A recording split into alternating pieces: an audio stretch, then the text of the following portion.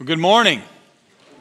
Happy Mother's Day. We're so glad that you chose to join us to worship our Father in heaven and celebrate and honor our moms. If you're new here today, maybe you're a guest, maybe you're a mom that was invited by a child, or you're a child and your mom got you here today, we have a gift for you at the Welcome Center just right on the other side of those doors behind you in the foyer, and there will be an elder, Jay Carroll, be there after service, and we'd love to give you that gift. It'll be a great opportunity for you even to spend more time as a family or as a friend, or maybe if you're here alone today, we have a gift for you. We want you to know we care about you, and we're glad you're here. If you're here, do us a favor as well. Fill out a Connect card. They'll be in the pews or in the wings on a table around you, and that's just a way for us to get to know you, let us know how we can contact you and be praying for you. It's such a privilege that you're here to worship with us today. Moms, on your way out, please pick up a rose. You may have seen them on the way in, maybe got one, but we want all moms to have a rose, and just as we honor you on Mother's Day and look forward to just the blessings of life that came from you and through you. Happy Mother's Day. We just have so many great moms around our church family, in our own families. I want to celebrate one special today. Debbie Blankenship is a grandmother within our church family. So many gifts. And she has recently authored a book, and it was published. It is called Gone. And as I have been reading it, I have been challenged to keep my eyes focused on Jesus as these ages and the world draws to an end. And Debbie, if you're here today, are you here? She's up here in the back. Let's just celebrate Debbie in that effort. How many of you have a copy of the book already? There's a number of you that do. I would encourage you to get one. You can find it on Amazon. Give a review. I pray that she is just blessed by this book and that she'd be able to write more and more, and that people would be drawn to focus on Jesus when things get weird. That's what I learned from the book. Things get really weird in this book quick, and man, we got to be looking to Jesus. Great job, Debbie. Hey, for years we have partnered with the Bond County Pregnancy Center on Mother's Day. And that's where the roses stem from, literally. They have been today purchased by the leadership, so we're not asking for any donation, just take one. Here's what we're asking, though: to pray for the pregnancy center. We value life, and the life that we value and protect as much as any life is the life of the unborn. And so more than just praying for them, I would ask you to get involved in a family, in a young lady's life, maybe who's an expected mother. Maybe she's single and she's got a lot of choices and a lot of obstacles in this world. She needs your help. And if we say we value life and we're going to pray for it, let's come alongside of her. Let's come alongside of her as that young child grows up. Also, I ask you to come alongside foster care parents, as they have chosen often to relieve the stress of a situation that didn't find any other way out, but life was chosen and they need help. Or maybe come alongside an adoptive family who has recently adopted or is planning to adopt, or maybe adopted years ago, because as we value life, those are three big ways, more than just prayer, more than just making a donation. We need to get involved in the life that we value, amen?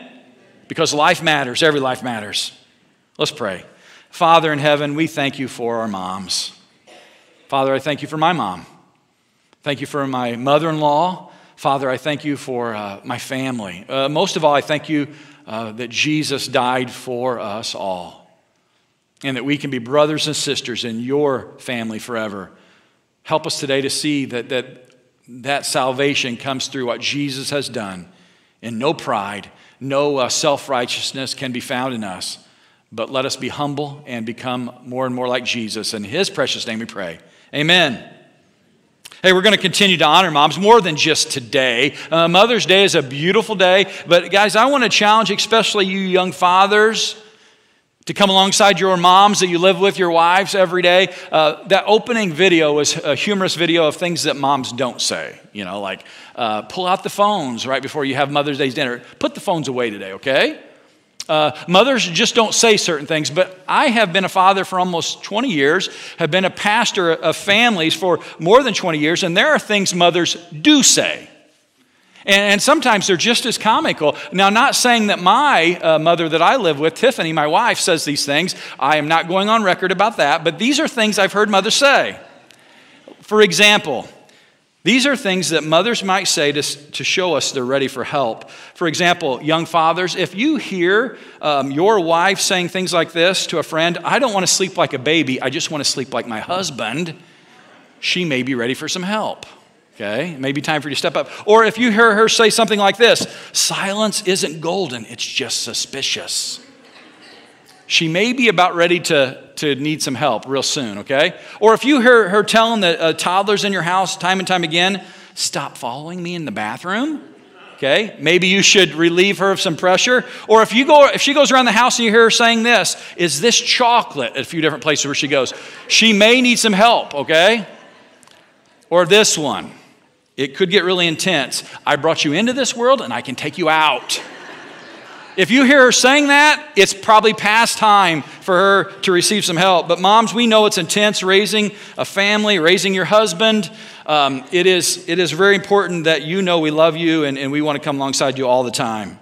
Hey, last week we got into God's word and the words of Jesus through a parable. And we also listened to this story of a World War II rescue mission of two medics. And I pray it challenged you if you were here.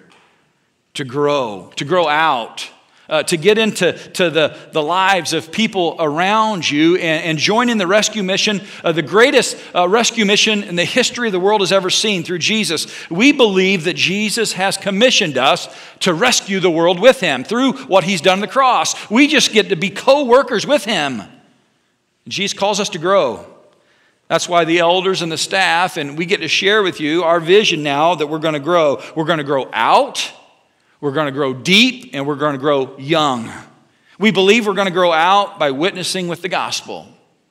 That's often understood as evangelism. We're going to share our faith. We're going to grow deep by being devoted to the Word, that when our feelings and the facts of the Word of God come into conflict, we're devoted that the Word is going to win in our lives. And man, that really makes you grow deep. It grows you beyond your own nature. And we're also going to grow young, walking with one. This last one is maybe the hardest to understand. We see evangelism in the first one, discipleship in the second one. So what's this idea of growing young, walking with one? Mothers do it so well. A mother has this natural ability often that she has to commit to, that she is often bringing alongside with her children that are younger in the faith, younger in development, and as they grow together, they're growing young. What's interesting, we can't leave this out. Well, everyone should be walking with someone younger with them in the faith, whether it's their children or a brother or sister in Christ they know that's less mature, that haven't had their faith developed. We also always need to be growing young with someone older than us. That's why Paul says in Scripture to Timothy, hey, make sure your older, mature women are training up younger wives and younger moms. Guys, it's scriptural. This grow young thing is all about bringing those behind us, but also grabbing onto someone more mature than us in the faith, and we grow young together because we continue to grow in Christ. So let me ask you right now, a reminder, are you growing with someone that's younger than you and also someone that's older than you in the faith? But God has called us to grow, never forget that. A great preacher has said multiple times from this place right here, maybe hundreds of times. He said this, and I quote, "The church is not a hotel for saints, it's a hospital for sinners." Anybody ever heard someone say that from the stage? Darrell Bolin. This church is not to be a hotel for saints where we come in here and sit on our nice clean pews and be comfortable with grandma and mom and feel good about everything that we're going to do today. It's not just for that. While that's a great thing to do here, this place is primarily a place where sinners who are hurting and bleeding can come here and feel loved and protected. Amen? It's both. This is a great rally point for us to be strengthened by people that are ahead of us in the faith. Darrell Bolin, pastors of the past, your mom and grandmother. But this is also a place to bring alongside of us people that are dying without Jesus and show them God's love and the hope that changes everything. It's a place for sinners to come to be saved through Jesus. It's a place for the church to go out as us, as brothers and sisters, to love on the lost, to show them Jesus right where we live, not only in this building, but everywhere we contact them. We're called to grow out.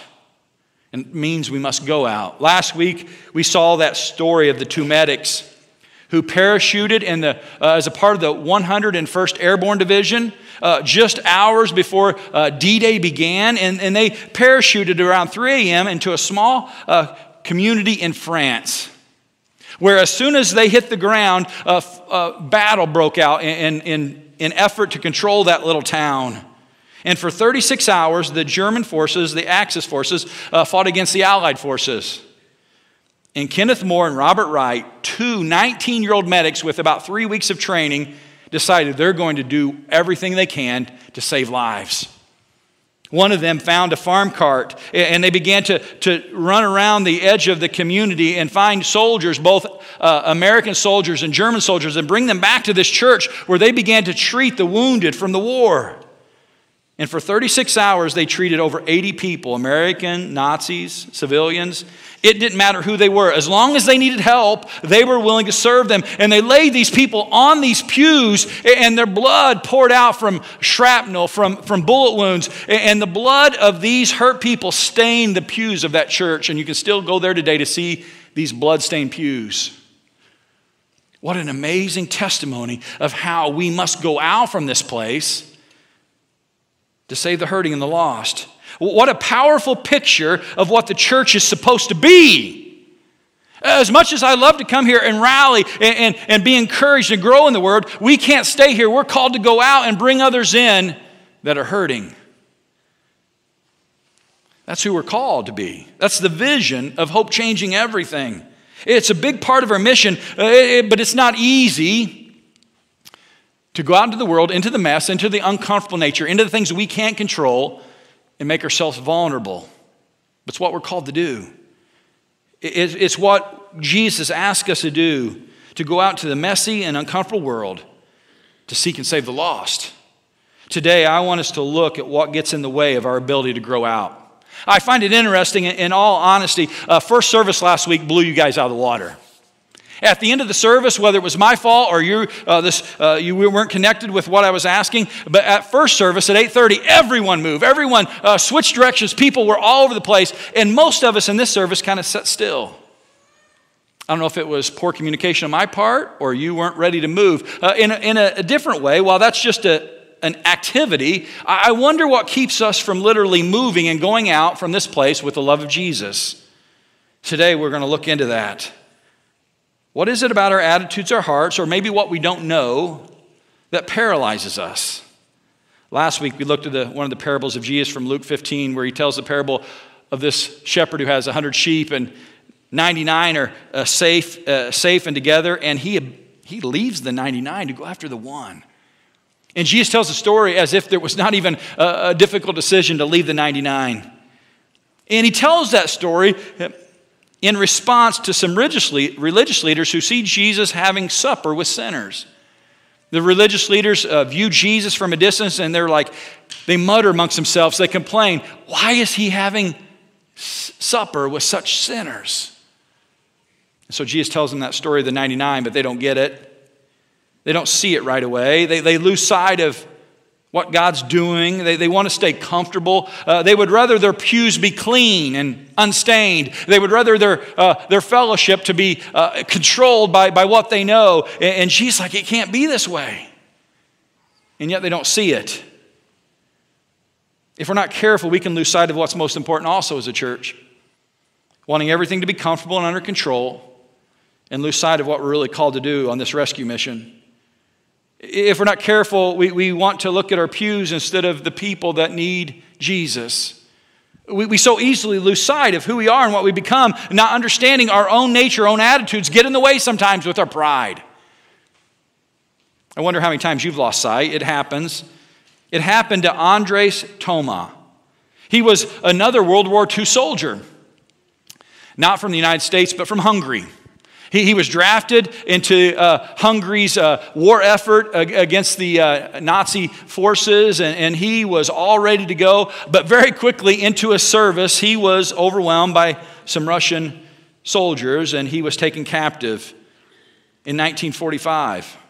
And he was on his way to a POW camp when he became deathly sick, and he even lost a little bit of his thinking, and he was unable to communicate much. And so instead of going into a POW camp, the Russians put him into a Russian hospital.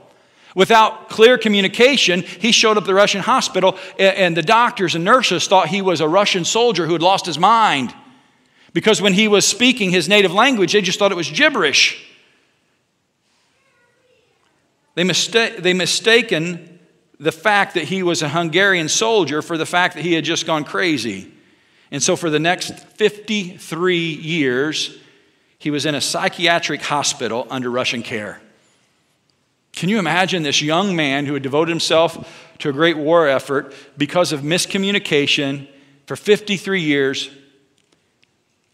He was in a hospital, people thinking he was crazy. What's even more heart-wrenching, the historical story goes, and it's a true story, you can Google it this week, so look it up. For 50 years, he did not have a conversation with someone. He's like, this guy's just crazy. Until 50 years into his hospitalization, a psychiatrist started realizing something. He realized that he's not crazy, he's not deranged, he's Hungarian. He's like, we got a problem, guys. This guy is not a Russian soldier. We've had him for 50 years thinking he's crazy. He just doesn't know our language. And we've kept him in this room alone thinking that we understood him, and we didn't understand him at all. And now he has lost track of who he is. So for 3 years, this doctor and this soldier began to go through his memories with the translator. They began to have him try to understand who he was and who he is now. And it was during this time the psychiatrist gave him a mirror so he could see himself. And for the first time in 50 years, this young soldier looked at himself. This is the picture of this man. And he was surprised by the wrinkles. He was surprised by how his face has changed. He almost didn't recognize himself at all. It was shocking to him what he had become. I mean, let's be honest. Some of you looked in the mirror this morning and you were shocked what happened over the weekend. Prom and everything going on. Stress.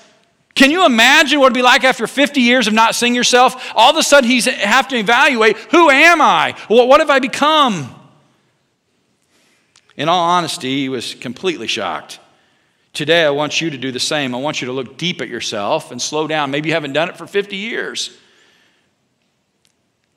And be ready to be shocked as we look into the Word of God and what Jesus is saying about the dangers of pride and what we can become as religious people and how it hurts our ability to go out, to grow out. I want you to ask yourself this question. As you look at yourself in light of what God's Word says and use it as a mirror and look at who you are and what you are, ask yourself this question. Is there anything in the way that I look? That means in your attitude. Is there anything in what I've become that hinders you from growing out with the good news of Jesus? That's a big question. Is there anything about how you've developed in recent history, maybe over 50 years, that limits your ability to go out? Is there anything about you that hinders people from seeing Jesus? And if there is, it needs to change. In our main text for today, Jesus is again dealing directly with the religious people. These were the people that should have known better, people that were often at church, often worshiping, often giving to the church. And Jesus is like, hey, you're missing the point. You can't even see who you've become. And he asked these religious leaders to look at themselves. In Luke chapter 18, we see Luke recording this story, this parable. But right before he gets into the parable, we also see him giving a definition for something very dangerous to be in us, for people to see in us, pride. Look what it says in Luke 18, starting with verse 9. Here's Luke's definition of pride, I think from the Holy Spirit. Luke says, to some who are confident of their own righteousness and look down on everyone else. Isn't that pride? Isn't that what it really is? Jesus told this parable. Luke is saying to the people that thought they had it all figured out and were ready to compare themselves to everyone else and look down on everyone else, Jesus is speaking to these people. People a lot like you and I, who should have known better, who are very used to being comfortable and in control. Look what the story was. Jesus tells them this story. He says, 2 men went up to the temple to pray, one a Pharisee and the other a tax collector.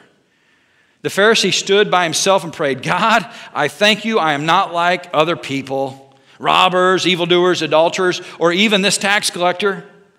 He says, I fast twice a week and give a tenth of all I get.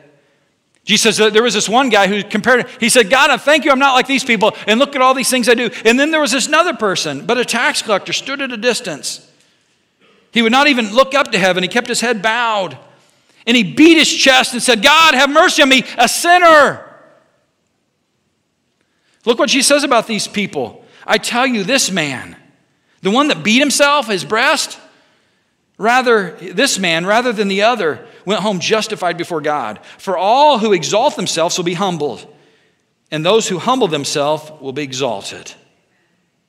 This story calls out those who, at one point or another, have went through enough of their life, who've done enough good things, start to thinking, God, look at me. I'm better than most other people in the room. In fact, look at all the things I've done. I've got this. And Jesus in the story says, not that person, but the person who comes week after week and say, God, thank you for saving me. I'm a sinner saved by grace. That is the person that is justified. That is the person that is made right. I wonder which one we're more like. Are we humble? God, thank you for the grace of Jesus. Thank you for the blood of Jesus that saves me. Or do we begin to be like this? God, I've been here on Mother's Day for the last 50 years. I've got this down. I checked it off the box and I'm good. At least for another year. God, you know what my family's done. Mom taught Sunday school for all these years. We faithfully give to the church. I think we're okay. Or Father, I thank you that my mom and dad are saved by the blood of Jesus. I thank you that my children are hearing about Jesus and the good news. I wonder which people we become, the prideful or those that are humble, that will be exalted.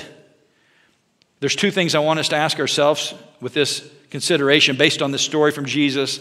Are we the type of people that let pride creep in when we compare ourselves to others?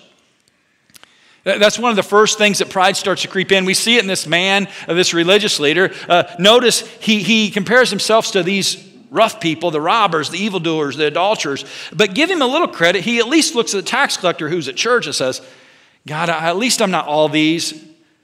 And I'm even better than the tax collector that's here. How quickly we look around to compare ourselves to others.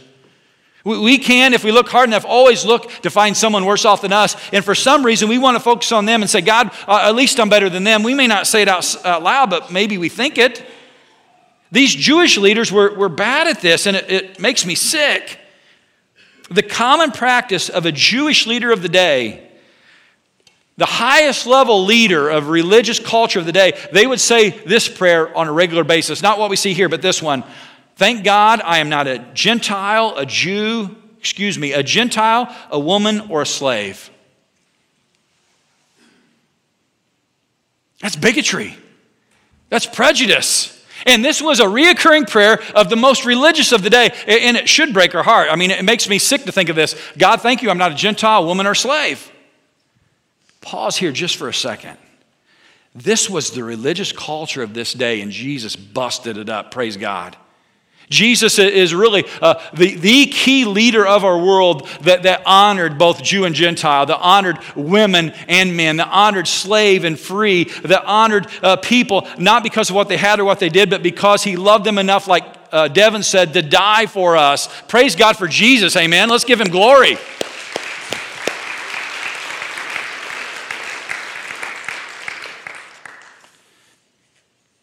But still, sometimes we compare.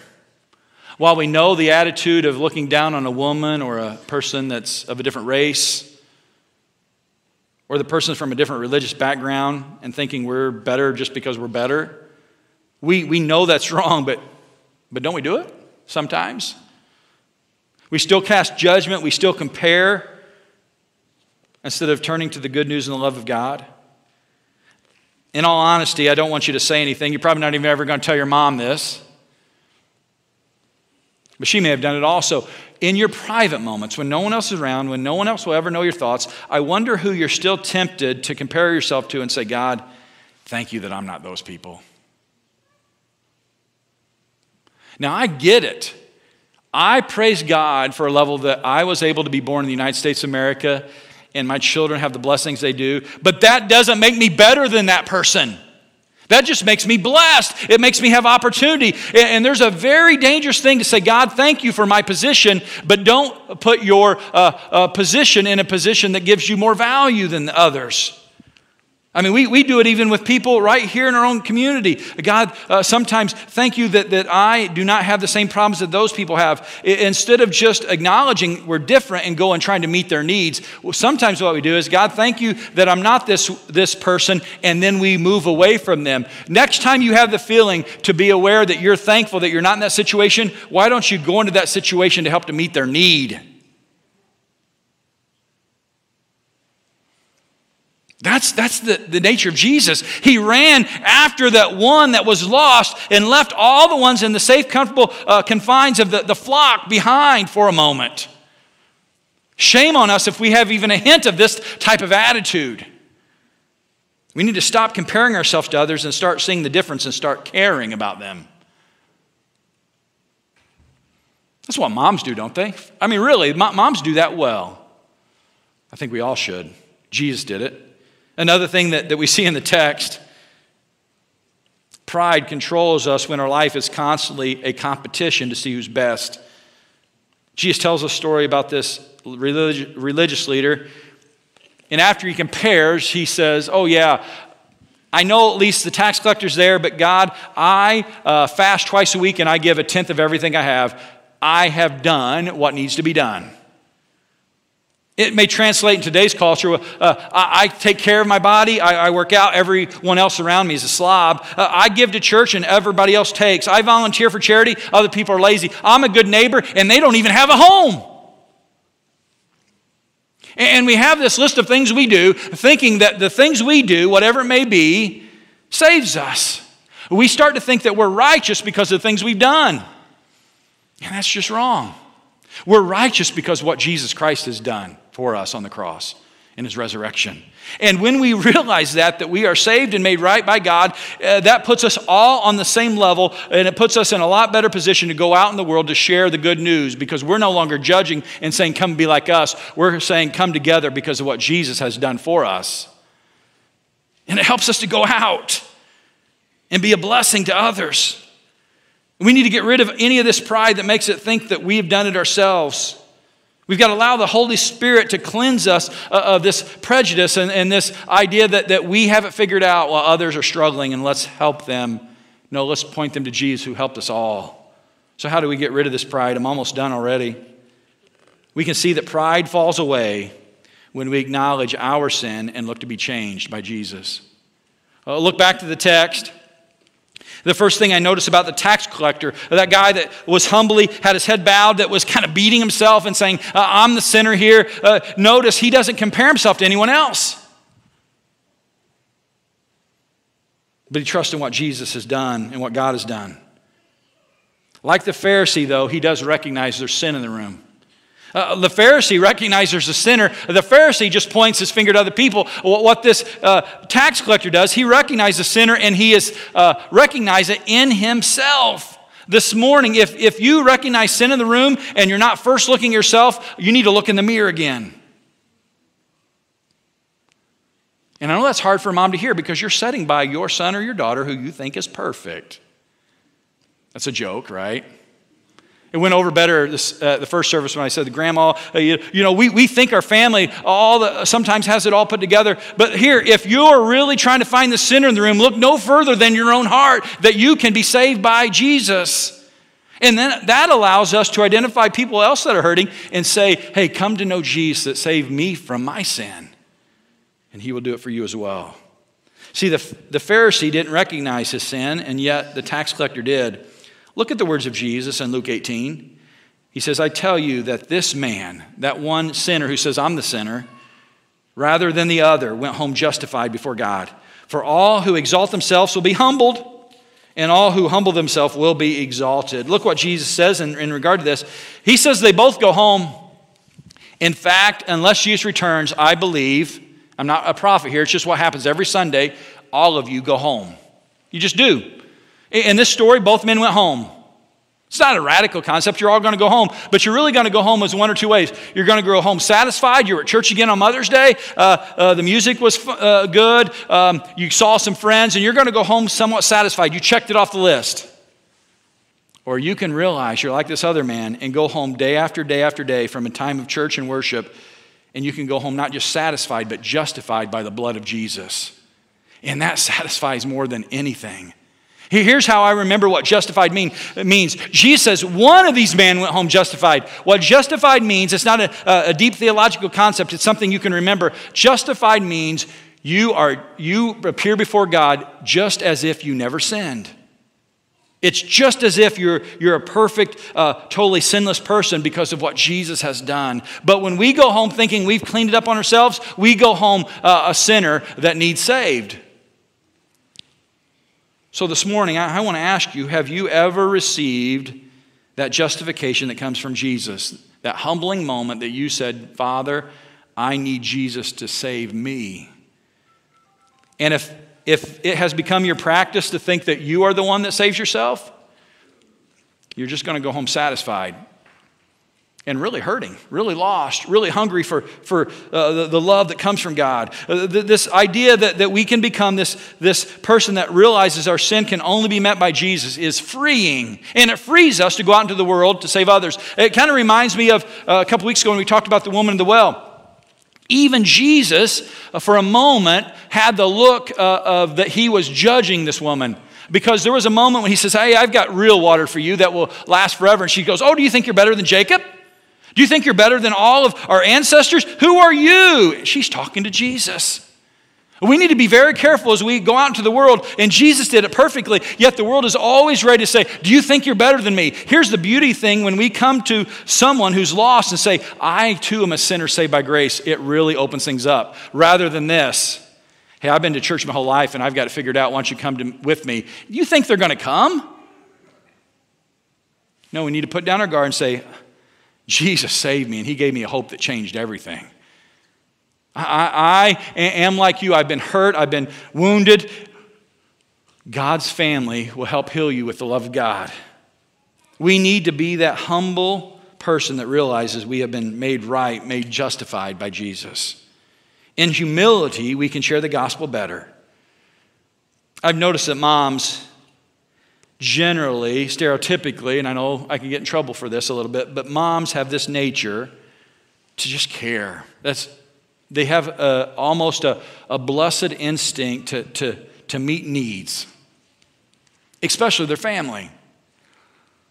I've seen it time and time again to meet spiritual needs of their family as well. I'll tell you about a mom by the name of Zola.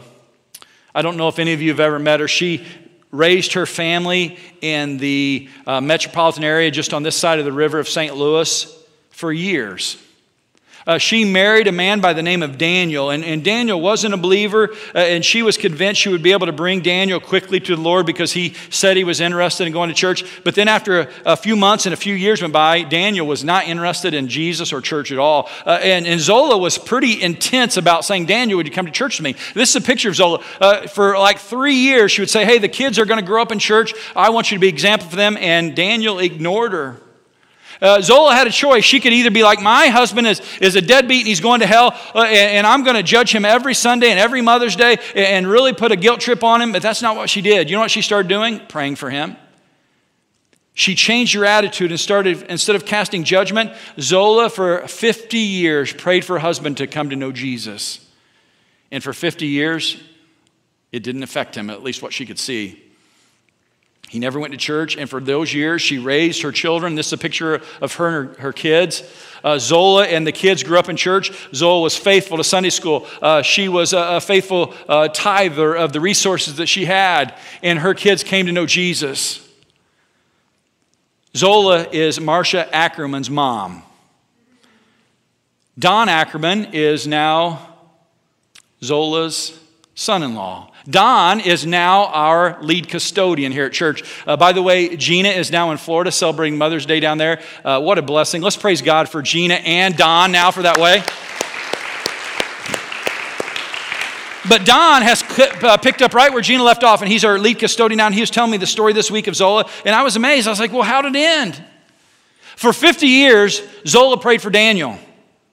And it seemed to not affect her, but she kept this humble spirit, this servant spirit, this spirit of humility in front of. She did her very best to honor him. And I don't know if it's Mother's Day, but I can't help but think it wasn't something like this. Daniel found out that Zola and the adult kids now were going to be at church together. And one Saturday night, Daniel came to Zola and said, "Do you think it'd be okay, maybe if I went to church with the family in the morning?" What do you think she said?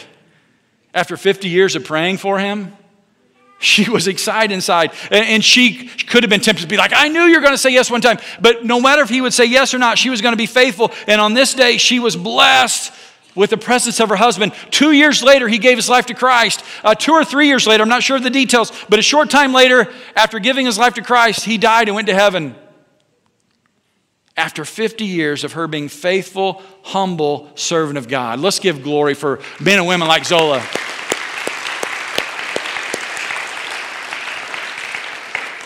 I know there are other stories among us of faithful, humble servants who keep pointing to Jesus. That's who we're to be. Let's give up the attitude of this religious, pompous attitude where, hey, we've got it figured out, come and be with us. No, let's go to be with them and show them Jesus. I wonder which one you are more like. As you looked in the mirror today, what have you seen? You may have first seen, hey, I need to be saved. Would you stand with me now? We're going to sing a song of decision. If you've realized that you're a sinner that need to be saved, the baptistry water's ready. In fact, I'm going to go right now and get ready for a baptism. During the song, if you want to make a decision like that, please come and talk to Dee, talk to a friend. But those of you who made that decision even years ago, ask yourself, what did you see in the mirror today? Father in heaven, I pray that we would have this humble spirit that would draw people to you. Not be comparing or in a competition, but be pointing people to your Son, Jesus. In his name we pray, amen.